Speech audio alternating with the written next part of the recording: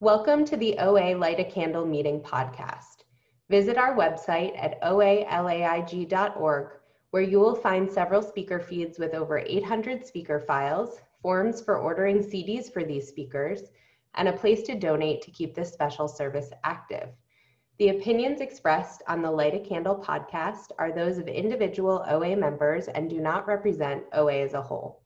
I would now like to introduce our speaker for tonight, Alice. Hi, everyone. So glad to be here. My name is Alice. I'm a compulsive eater. And happy birthday to Lucy and Teresita. And also congratulations to the chip takers.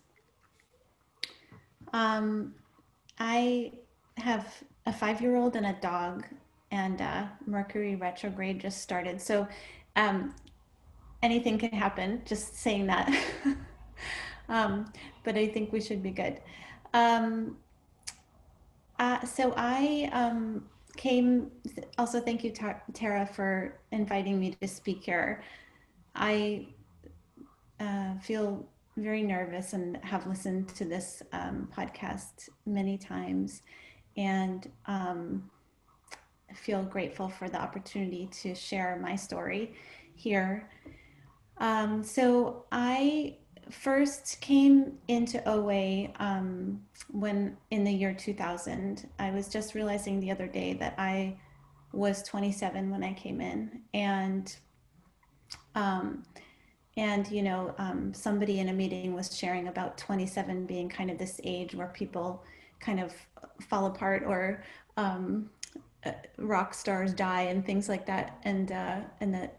But thankfully, that's when I found OA, and somebody had mentioned OA to me before, couple of years before, or I just noticed that she did like strange things with her food, like she weighed it sometimes, or she like had very specific portions, and it just seemed very organized and kind of specific. And I was like, what is this thing you do with your food? And she was like, oh, I go to OA.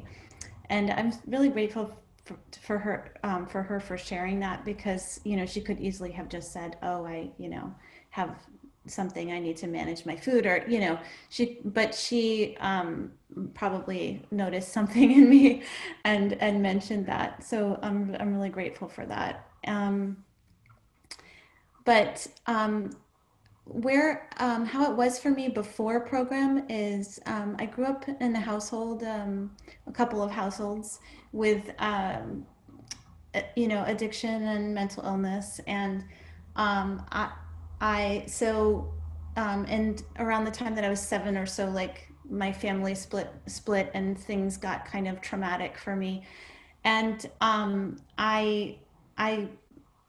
I don't know, if I noticed after that is when I have memories about food, after that experience. But I don't, but I also, one thing about this program that has been really good for me, and working with my sponsor, is that, and with the big book, is that I realized that I'm also an addict, because I come from a family with addiction problems. I was often on the side of like, oh, everybody has this problem, and I was always trying to fix everything, and that's another program that I go to. But I didn't realize that, like, I also am an addict, and the way that I use food is the way an addict uses substance. So that was really good for me to recognize. And so so there was already all this sort of genetics, and then all this, sort of chaos. And food was sort of the first thing that I discovered that could help take me away or give me some kind of comfort in that area. And food was a really big part of my family, and we really, there's a lot of gatherings around food, and really amazing food and things like that. So so it was kind of, yeah, I guess early on that I sort of discovered that I could use food for um, the things I needed that I didn't feel that I was getting during that time. So, but it didn't really cause a problem for me, or I didn't really recognize that it was a problem for me until I was probably in my early 20s. And I come from Maine. I live in Maine now, but um, I, um, you know, it's kind of rural and there wasn't really a big diet. Like I wasn't really aware of a lot of like dieting stuff or just aware of diets at all. Like it sort of wasn't a thing that was kind of around me.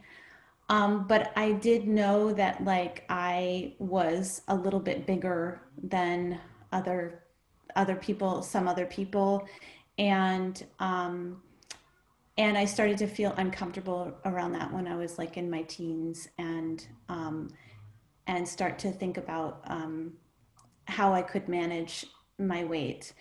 And I, at some point, took up cigarettes and kind of lived on like cigarettes and coffee for a period of time in my late teens and early 20s. And but once I let go of those things, that definitely the food was there. And I was, the way that I ate was just basically that I ate all the time. I was never hungry, ever, ever. I never felt hunger. And if I did ever feel hunger, it was like an emergency situation. And, but most of the time I was just constantly throughout the day eating. And basically, it was that if I ever felt uncomfortable or if I ever felt anything, that was not how I wanted to feel, then the food was the tool that I had. That was the one tool that I knew I could rely on, that was in my toolbox. And just an example of that is I remember that um, I went to IKEA and bought this bag of like red fish for my stepmother, like those Swedish fish, and then also got an ice cream cone. And then I was walking around eating the ice cream cone while I was like looking at everything. And while I was walking, it like dribbled on my shirt. And then I finished the ice cream cone and I looked at my shirt and I thought, you are so disgusting. Like, you're so disgusting. And that thought, the only next step for me to take was to eat the Swedish fish after that thought. So it's like it was the only tool that I had, was like I needed the food to fix the food and to fix the weight and to fix everything. So um, and then when I was in my mid 20s, I had moved to New York City and was very alone, feeling alone and scared in the city. And I dropped off my friend. She was going back to Maine. I dropped her off and I walked away, and I was like, I was just in sort of terror at being alone by myself in this city, and sad that she left, and feeling all these feelings. And the only solution that I had was to stop and get a donut. And then and I just remember um, walking through the train station and crying while eating. And that was another thing of my childhood too, is that when the chaos was going on, the food was kind of a way to like stop the crying from coming out. Um, which was dangerous to do in that situation sometimes. Um, so that's kind of how it was for me. And, my weight sort of fluctuated, probably like 15, 25 pounds up and down, depending on, there were times when I would get very anxious, and I would find it difficult to eat. Or I just wouldn't eat very much. I would sort of run on anxiety, but most of the time, I was just consistently eating from morning until night.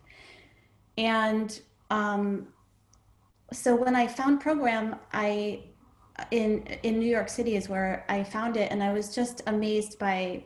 I never had experienced anything like a 12-step program before.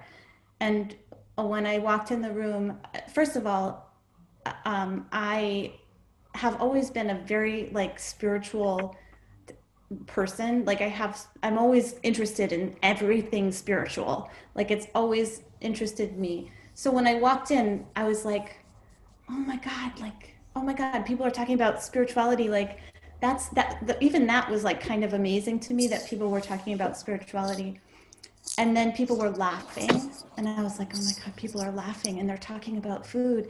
And, um, and I just, there was like such a relief of shame that happened when I first walked into to those first meetings in New York, and a realization that I that I didn't that I wasn't alone. I think that was the biggest thing. Like I wasn't alone in this like sort of private hell that I was in of trying to control myself and my weight and all of that. So I was in program in New York for about 6 years and abstinent and had a food sponsor and had a step sponsor. And my life grew. And I was able to show up for my life. And I ended up going to grad school and I met my future husband. And, as my life grew, I started to drift away from program. And because I didn't have time, and I also started, it's like I always try to stay close to program now because I feel like the farther away I got from program, the less sense it made to me. And the closer that I stay to program, the more sense it makes to me. Like I need to hear it to have it like kind of running around in my veins and my between my ears. Um, so I left program and that was the time in between when I was in program. It was about 6 years, and when I came back, that I started sort of trying to control my weight in ways that I heard other people were doing. Like not eating carbs or this or that or like these different kinds of things. And during that time, I moved out to Los Angeles, and I also started the other program.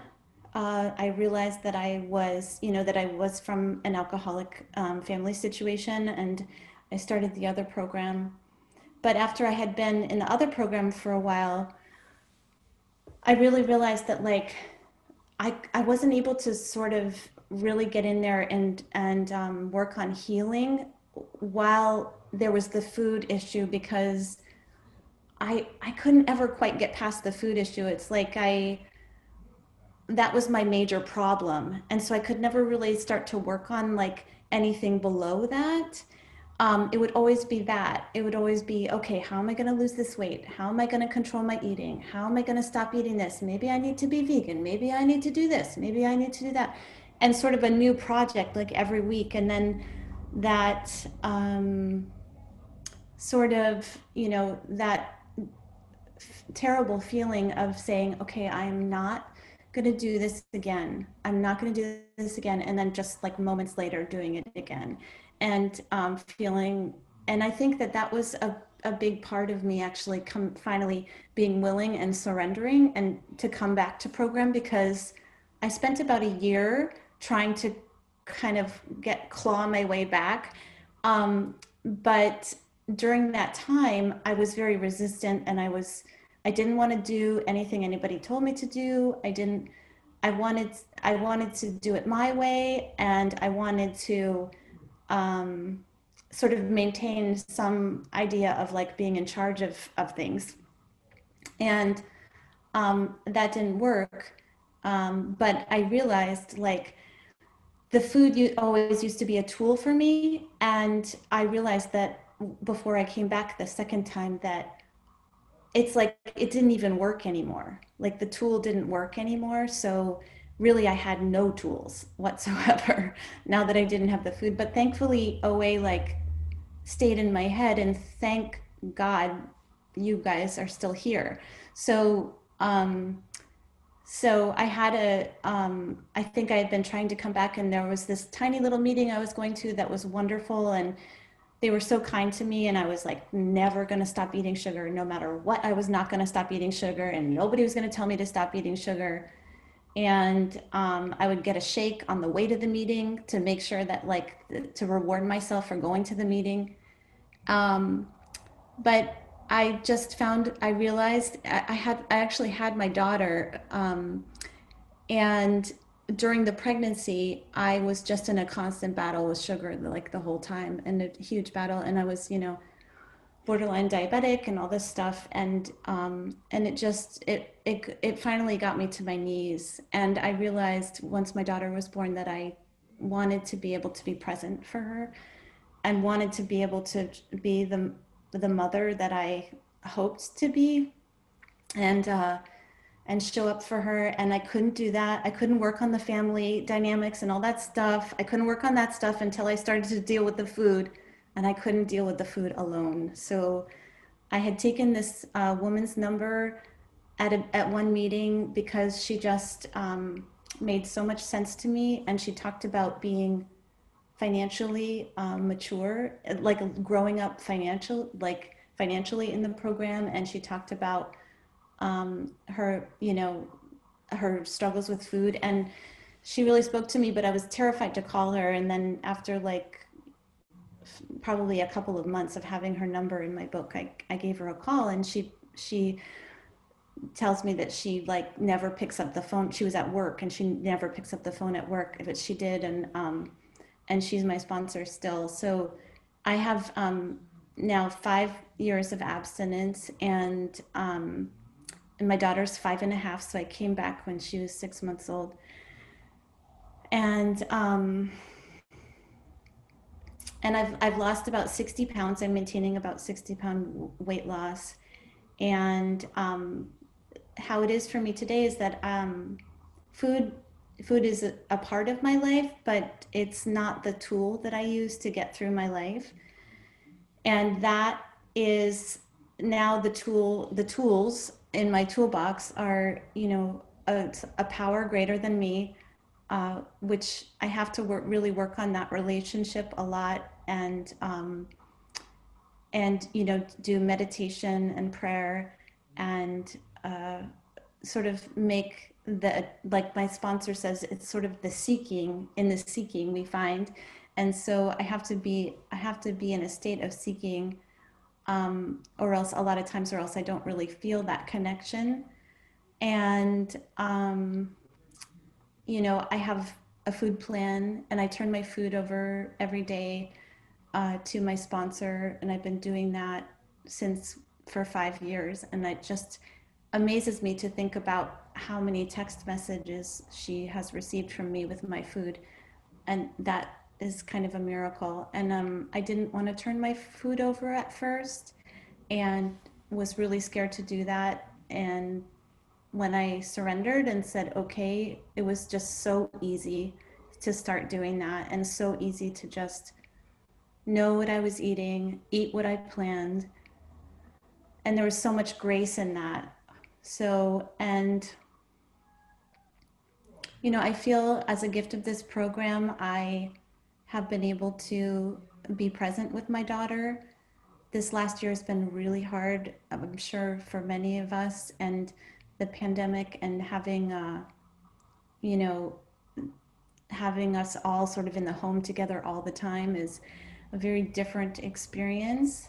And I'm really, really grateful for abstinence, that I don't, it was a big thing for me not to eat. I do have snacks. Now I do one snack. I used to do 2 snacks. But it's important to me now, I realize, to feel hunger, and to recognize like, oh, I'm hungry. Okay, then, it's time for my lunch. And food tastes better when you're hungry than when you're not hungry all the time. And that's really nice. And I'm working the steps. I'm on the 9th step, and I'm just starting with amends. And it feels really, really good to know that my food is like a way for me to survive and show up and be in my life, and it's not this constant project that I have every day of my life trying to figure out. And I used to spend my entire day pretty much trying to solve the problem about the food. And so I always like to remind myself that the 1.5 hours that I spend on program, the time I spend turning over my food, the time I spend doing some literature or calling somebody, is so much less than the time I spent every single day trying to sort out my food problem. And as a result, I do get to live a much bigger life. And I'm in that space right now where my life feels bigger than it has been. And Alice, it's 6:10. Okay, thank you. So yeah, so I think, let me think if there's anything else. I'll open for questions. Yeah. Yeah, I just wanted to say, like, when I came back, I didn't want anybody to tell me not to eat sugar. And ultimately, that decision to not eat sugar came from me, and it came from a real honest moment with myself of understanding, like, oh, I don't want to do this fight anymore. I just don't want to get in the ring with it anymore. And I can, but at the same time, I really value my life, and you know, fighting with sugar took up so much of my life, and I want to do other things with my time. So, and that, the clarity to be able to sort of recognize that just came from being abstinent, and also just being in contact with another human being about my food, and letting another person see my food, like opening the doors to what I was doing. And it allowed me to start to really see with any sense of clarity and honesty what was going on. So I don't eat sugar today, and I'm really grateful for that. And I do feel that it has created a real sort of sense of balance in my life that I didn't get when I was, kind of always in the sugar. So I think that's all I think that's all I have at the moment, and I'd love to hear if you have any questions. And thank you for letting me be of service today. Thank you so much, Alice. Alrighty, please, if you have any questions, you can click on the reactions at the bottom of the page, and I'll go ahead and call on you.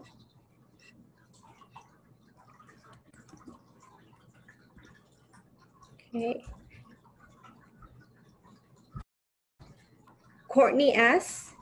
Yes, thanks. Thank you for the lead. And I have a question.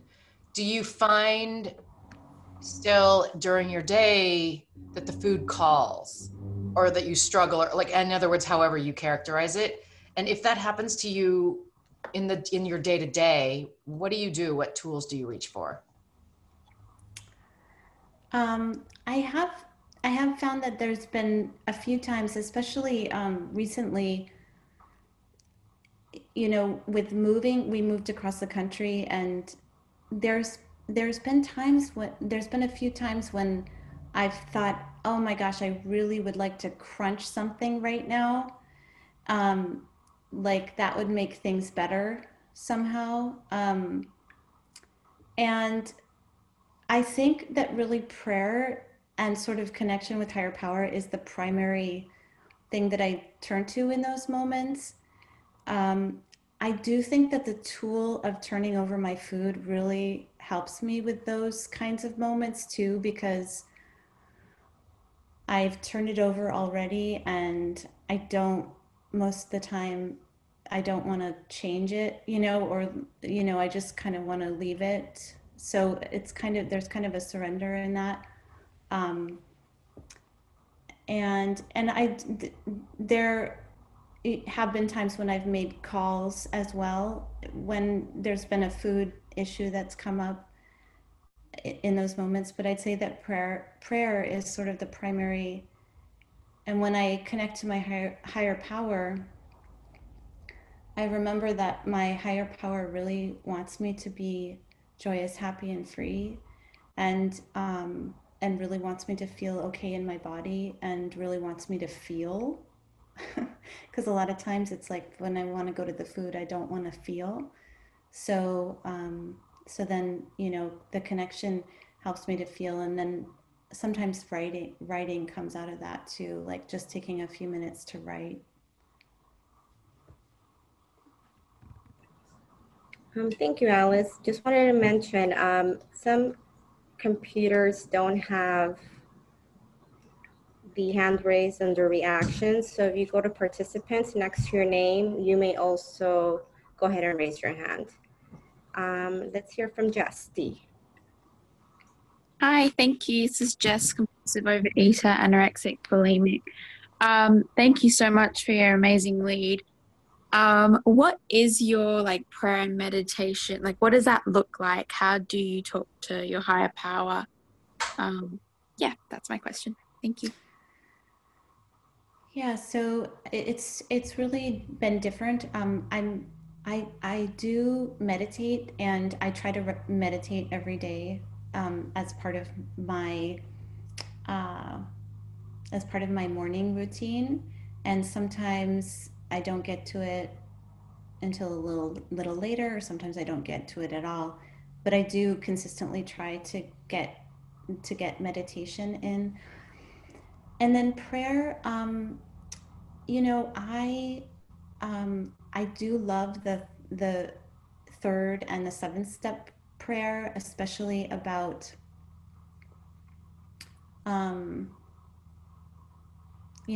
sort of letting go of my character defects so that I can be of service to others. And so I try to say those prayers.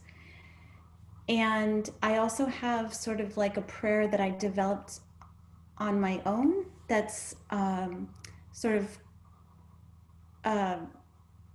just like kind of a longer prayer that's about being present in my life and being connected to something bigger than me, and offering the gifts that I have to offer, and not offering the gifts I don't have to offer. And then I pray. Most days I pray also for people that I know are struggling right now, as well, at the end of that prayer. So on a typical day, I'll do like 10 to 20 minutes of meditation, and then say that prayer. And usually at some point during the day, I'll do the third or the seventh step prayer. I also lately have been a lot doing the first, second, and third steps as kind of a prayer as well. Thank you, Alice. I think Rose had a question. I'm not sure if you would still like to ask her a question. Sure. She's definitely touched a lot on kind of the spiritual aspect. She had mentioned early in your talk that you already had kind of a natural attraction toward things that were spiritual. I guess my question was more, with the difficulty early on in your life, did that affect how you viewed your higher power? How has your view of your higher power changed? And what does that look like? What would be like the characteristics of your higher power today? Thanks. Yeah, so I just was like, I feel like I was this magical little child, and kind of like was looking for fairies and magic and sunlight and open-hearted people, and as a child. And then I think that part of me went underground for a bit with the difficulties. and also there wasn't really religion in my family of any kind, or anybody talking about spiritual things. So it just wasn't part of our family life, really. So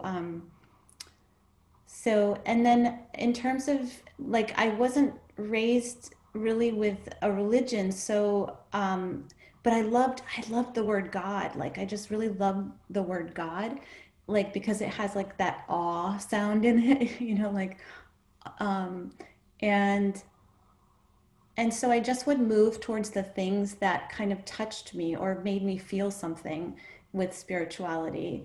And I have struggled at different times with the concept of a higher Hey, power. Alice, that's Yeah. Alice, that's 6:20.